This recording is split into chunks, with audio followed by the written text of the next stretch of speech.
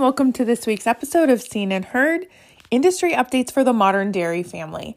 I'm Melissa Lima, your North Coast and Organic Field Services provider, and we're excited to bring you this week's episode where we introduce our listeners to Amy Myrdal Miller, Western United's newest addition to the team, a registered dietitian who will be helping Western United Dairies as we lobby on behalf of dairy producers in Sacramento for the remainder of this year. We hope you enjoy the episode, and remember, if you ever have questions, comments, or would like to connect with Amy, please reach out to us, info@wudairies.com. Hi, I'm Jessica with PG&E. 811 is a free service to keep our communities safe. Before you do any digging, PG&E will mark your gas and electric lines so you don't hit them. Call 811 before you dig. To learn more, visit pge.com/safety. Well, we are excited to introduce a new member of our team, Amy Myrdal Miller. Amy, thanks so much for taking time to be on the podcast today. Yeah, my pleasure. I'm so happy to be here with you, Darby. Well, Amy, you have a very impressive resume. Can you share a little bit more about yourself and how you came to be involved in the nutrition world, and just introduce yourself to our listeners? Yeah, absolutely. So I grew up on a farm in North Dakota. I have a grandfather who was a veterinarian and dairyman, and a father who was a cow-calf farmer and had lots of row crops, especially corn, when I was a kid in the 70s. Today, I have three brothers who farm the land that my dad and grandfather farmed, and they've expanded a lot. I think everybody in agriculture knows it takes more land these days to get a return on the hard work and investment of all the resources that go into farming. So when I was a little kid, I'm the youngest of five, and there's 9 years between me and my closest brother. And my brothers were all told, okay, boys, you're going to take over the farm. And my sister and I were told, okay, girls, go off and marry farmers if you want to be in farming. Otherwise, find another path. My sister is 19 years older than me, and she was working in Davis, California when I was in middle school and high school, and I'd go out and visit her. And when I was applying for college, I thought I'd go to North Dakota State University like everyone else in my family. And instead, my sister said, why don't you apply to UC Davis? And so on my 18th birthday, I got my acceptance letter, and I was California bound. I had declared dietetics as my major when I started, and I ended up finishing 5 years later as a dietetics major. I then had to do a 12-month clinical internship to become eligible to take the exam to become a registered dietitian. And I did that at the University of Minnesota Hospital. And I realized with great, horror or regret, I didn't want to be a clinical dietitian. I didn't want to stand over someone's hospital bed explaining to them what they could have done 20, 30 years earlier to avoid the fate of maybe a kidney transplant. So I went straight to graduate school for nutrition marketing and communications, and I had an opportunity to do a summer internship with General Mills, and I fell in love with the food industry and with food marketing. So I went back, finished my second year of graduate school, and then tried to get a job in the food industry, tried to start my own consulting business, just tried and tried and tried, but as a 26-year-old, I didn't have enough experience yet to get much business to cover my mortgage, or I shouldn't say mortgage, cover my rent back then. So I ended up taking a job in public relations with Fleshman Hillard in Kansas City, Missouri. I was part of the agribusiness team, and I got phenomenal, almost boot camp-like training in public relations, writing business pitches, talking about big issues in agriculture. From there, I moved back to Massachusetts. I worked in clinical research for a number of years for organizations like National Cattlemen's Beef Association. And then I got an opportunity to apply for a position with Dole Food Company, and that's who brought me back to California. So I worked for Dole for 5 years. And then I had an opportunity to work for the California Walnut Board and Commission. I've had a lot of interesting positions in my career, but I loved working for the Walnut Board because I had such close relationships with the walnut growers across the state. I then got an opportunity to work for the Culinary Institute of America, and that was just going to say really cool. I was working for a group where all of our work was funded by industry members, mostly commodity boards, marketing orders and such what, but also big companies that supplied ingredients or goods for the food service industry. And so my work was doing continuing education programming for food service professionals and chefs. I worked for the Napa Valley campus, the New York campus, the Texas campus, and the Singapore campus. I got to meet guest chefs from all over the world. And again, I got to focus on the really big issues in our food system and how it was having an impact on people's views of where food comes from, and not only the views of chefs and culinary professionals, but also consumers. And then about, it was 8 years ago, I broke my foot and ankle at one of the CIA events I was running. And I broke some bones, but I also my spirit was broken. I just realized I was really, really burned out. When I started with the college, we'd been doing 4 events a year. We were now doing 13 events a year. I would wake up at night with my heart racing at 1:30 in the morning. And I thought it's time for a change. So that's when I launched my business, Farmer's Daughter Consulting. Well, you certainly have such a depth of experience and a lot of fun and interesting experiences as well. And we're just so happy to have you as part of the Western United team. So I guess we're wondering if you could tell us a bit about your role with WUD, how all of that great experience translates into a role with Western United Dairies and how it's going so far, and maybe even a couple of your priorities in the coming months. Yeah, absolutely. So when I first started my business, my very first client was National Dairy Council. And they invited me to become a National Dairy Ambassador. And I was absolutely thrilled to have that opportunity. It was an opportunity to represent a category of foods I believe in. It was an opportunity to get closer to farmers raising dairy cows all over the country, to learn from the scientific experts at NDC. And shortly thereafter, National Cattlemen's Beef invited me to become a national beef expert.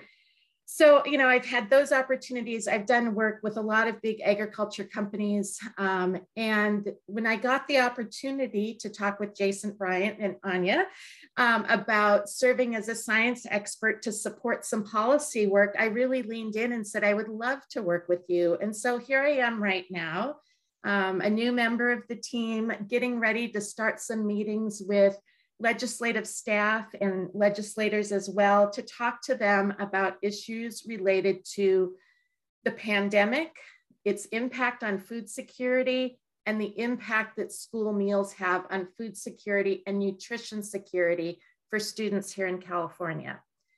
I think, one of the big things that I'm concerned about with some of the proposed legislation related to replacing animal-based foods with plant-based alternatives is the lack of nutrient quality, the lack of protein quality of those alternatives. You can look at a nutrition facts panel and maybe that plant-based alternative looks the same by the numbers, but when you dig into the impact of an animal-based food on health, well-being, and meeting nutrient needs, it is much more powerful than the plant-based alternative 99.9% of the time. Well, we know that Jason has been looking for some help in that sphere. He continues to get busier and busier and face more of those bills. So, you said you're just getting started, and what challenges have you maybe encountered so far, or do you see as we really start to employ this new strategy in the Capitol? Oh boy. I've looked at some news articles that have contained some quotes from members of the House and Senate. And it shows me, this isn't a surprise, how little people understand about nutrition, how little they appreciate the advances in the dairy industry in terms of reducing environmental impact, how negative people are about their views of school lunch and school breakfast program. A lot of people think what they experienced 30, 40, 50 years ago is still what's happening in schools today. The National School Breakfast and School Lunch programs are scientifically rigorous programs based on the best available evidence of what are the nutrients kids need each day for growth, wellness, well-being. What are the food groups that are going to support those nutrient needs? What are the calorie requirements for different ages? And, school nutrition leaders across the country, but especially here in California, are leaning in and doing more and more and more to make their programs more impactful, more powerful. thinking about kids who are from families that are financially insecure, food insecure, and the powerful role that school meals play in giving them most of the nutrition they need. A lot of that comes from the milk that's served, at school breakfast and school lunch, the high quality protein sources like beef in school meals. And I think, for folks who maybe have the best intentions, but not the best information available, my role is to support Jason and to really give people the facts, the evidence, the guidance to make more informed choices so that we get better policy supporting the health and well-being of all Californians, but particularly, school-age kids. Absolutely. And as you mentioned, for kids who are food insecure, those school meals may be the kind of the first intervention they get in proper nutrition, and maybe the first introduction to food that they need to eat, but also want to eat. So there's so many different factors that go into it, and your expertise is so welcome on these issues. It's really tough to kind of break through those barriers of kind of people's established thought process in the Capitol. And so we're really excited to have you on the ground helping Jason in that realm.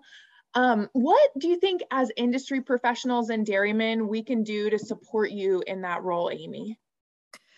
Research shows, and this is research from many different sources, that when it comes to food and agriculture issues, the most trusted, credible person is the farmer, is the rancher. And so for everybody out there doing this hard work every day to produce food for the rest of us, talk more. I know you just want to be on your farm or ranch. I know you just want to be with the animals, caring for the crops, caring for the land. But when you are out in the community, when you are talking with family members, when you are talking with the in-laws, anybody who isn't directly doing what you're doing every day, share more information to help them better understand what are the ever-growing challenges in agriculture. What are the ever-growing challenges in a state like California with huge population in urban areas who don't appreciate what's going on the farm. Just be willing to share more of your personal stories and your expertise. I know that, as a registered dietitian, I can share lots of research, I can talk about studies, but when I talk with consumer audiences, even healthcare audiences, science-trained professionals, the information that is most impactful is a story about, hey, I was on a farm lately and here's what I saw. Here's what I experienced. Here's what that farmer is doing to care for his or her dairy cows. Those kinds of stories are really important for shifting people's mindset about the positive role that agriculture has in all of our lives. Even though everybody wants to criticize and blame somebody else, right? We have to respect the fact that, the Census of Agriculture shows us less than 2% of the population now is involved in agriculture, growing and producing food for the rest of us. Every single day, I am grateful for everybody who's doing that, because I'm lucky. I can just go to the grocery store and buy what I need and then grow a few herbs in a garden box. Woo, big deal, it feels good, but it's nothing compared to folks who are taking that big risk and investing all that time, hard work, and energy in this, very powerful pursuit. Well, thank you so much, Amy. We really appreciate you taking time to be on the podcast today. And I'm really excited to see what work you do in the future. As we wrap up here, is there anything else you'd like to add or share with our listeners? Yeah, I'm delighted to be part of the team. I'm really proud to be able to do this work on behalf of all the dairymen and women of California. And I just want to thank all of you for everything that you're doing every single day to care for your cows, to give them the utmost comfort, to produce one of the highest quality foods possible, to care for the land, water, air, natural resources. Thank you so much for everything that you're doing. Well, thank you so much for joining us today. And we are happy to have you. Anytime you have some news or updates to share with us, please don't hesitate. We'll be looking forward to working with you in the coming months. And I think this is going to be a pretty exciting time for a legislative affairs team. So thanks so much, Amy. My pleasure. Thanks for the opportunity to be with you today.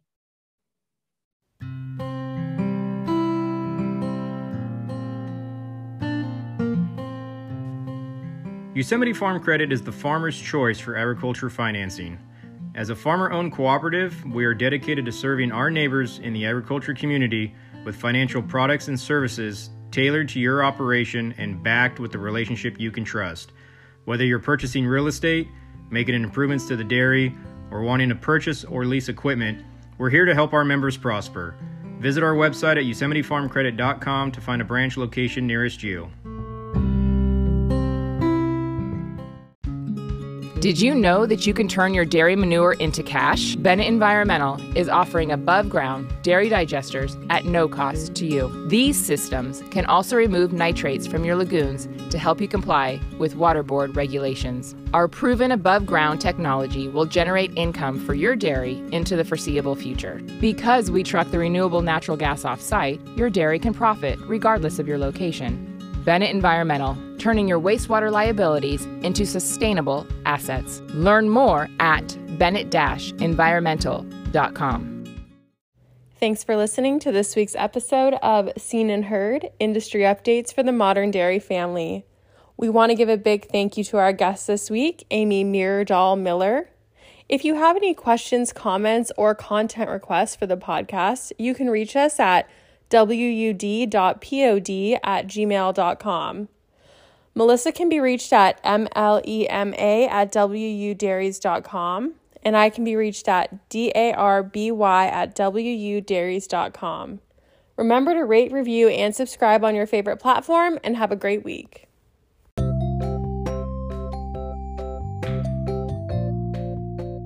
While Western United Dairies respects the varied views of our podcast guests, please know that views expressed on Seen and Heard may not necessarily reflect the positions of the Western United Dairies Board of Directors. Thank you to Western United Dairies' generous business sponsors: Gar Bennett, California Dairy Magazine, Farm Credit Alliance, F&R Ag Services, Moss Energy Works, Bennett Environmental, PG&E, and Yosemite Farm Credit. We appreciate our sponsors and thank them for their continued support. If you'd like more information on how to sponsor Western United Dairies or this podcast, please send us an email at info@wudairies.com.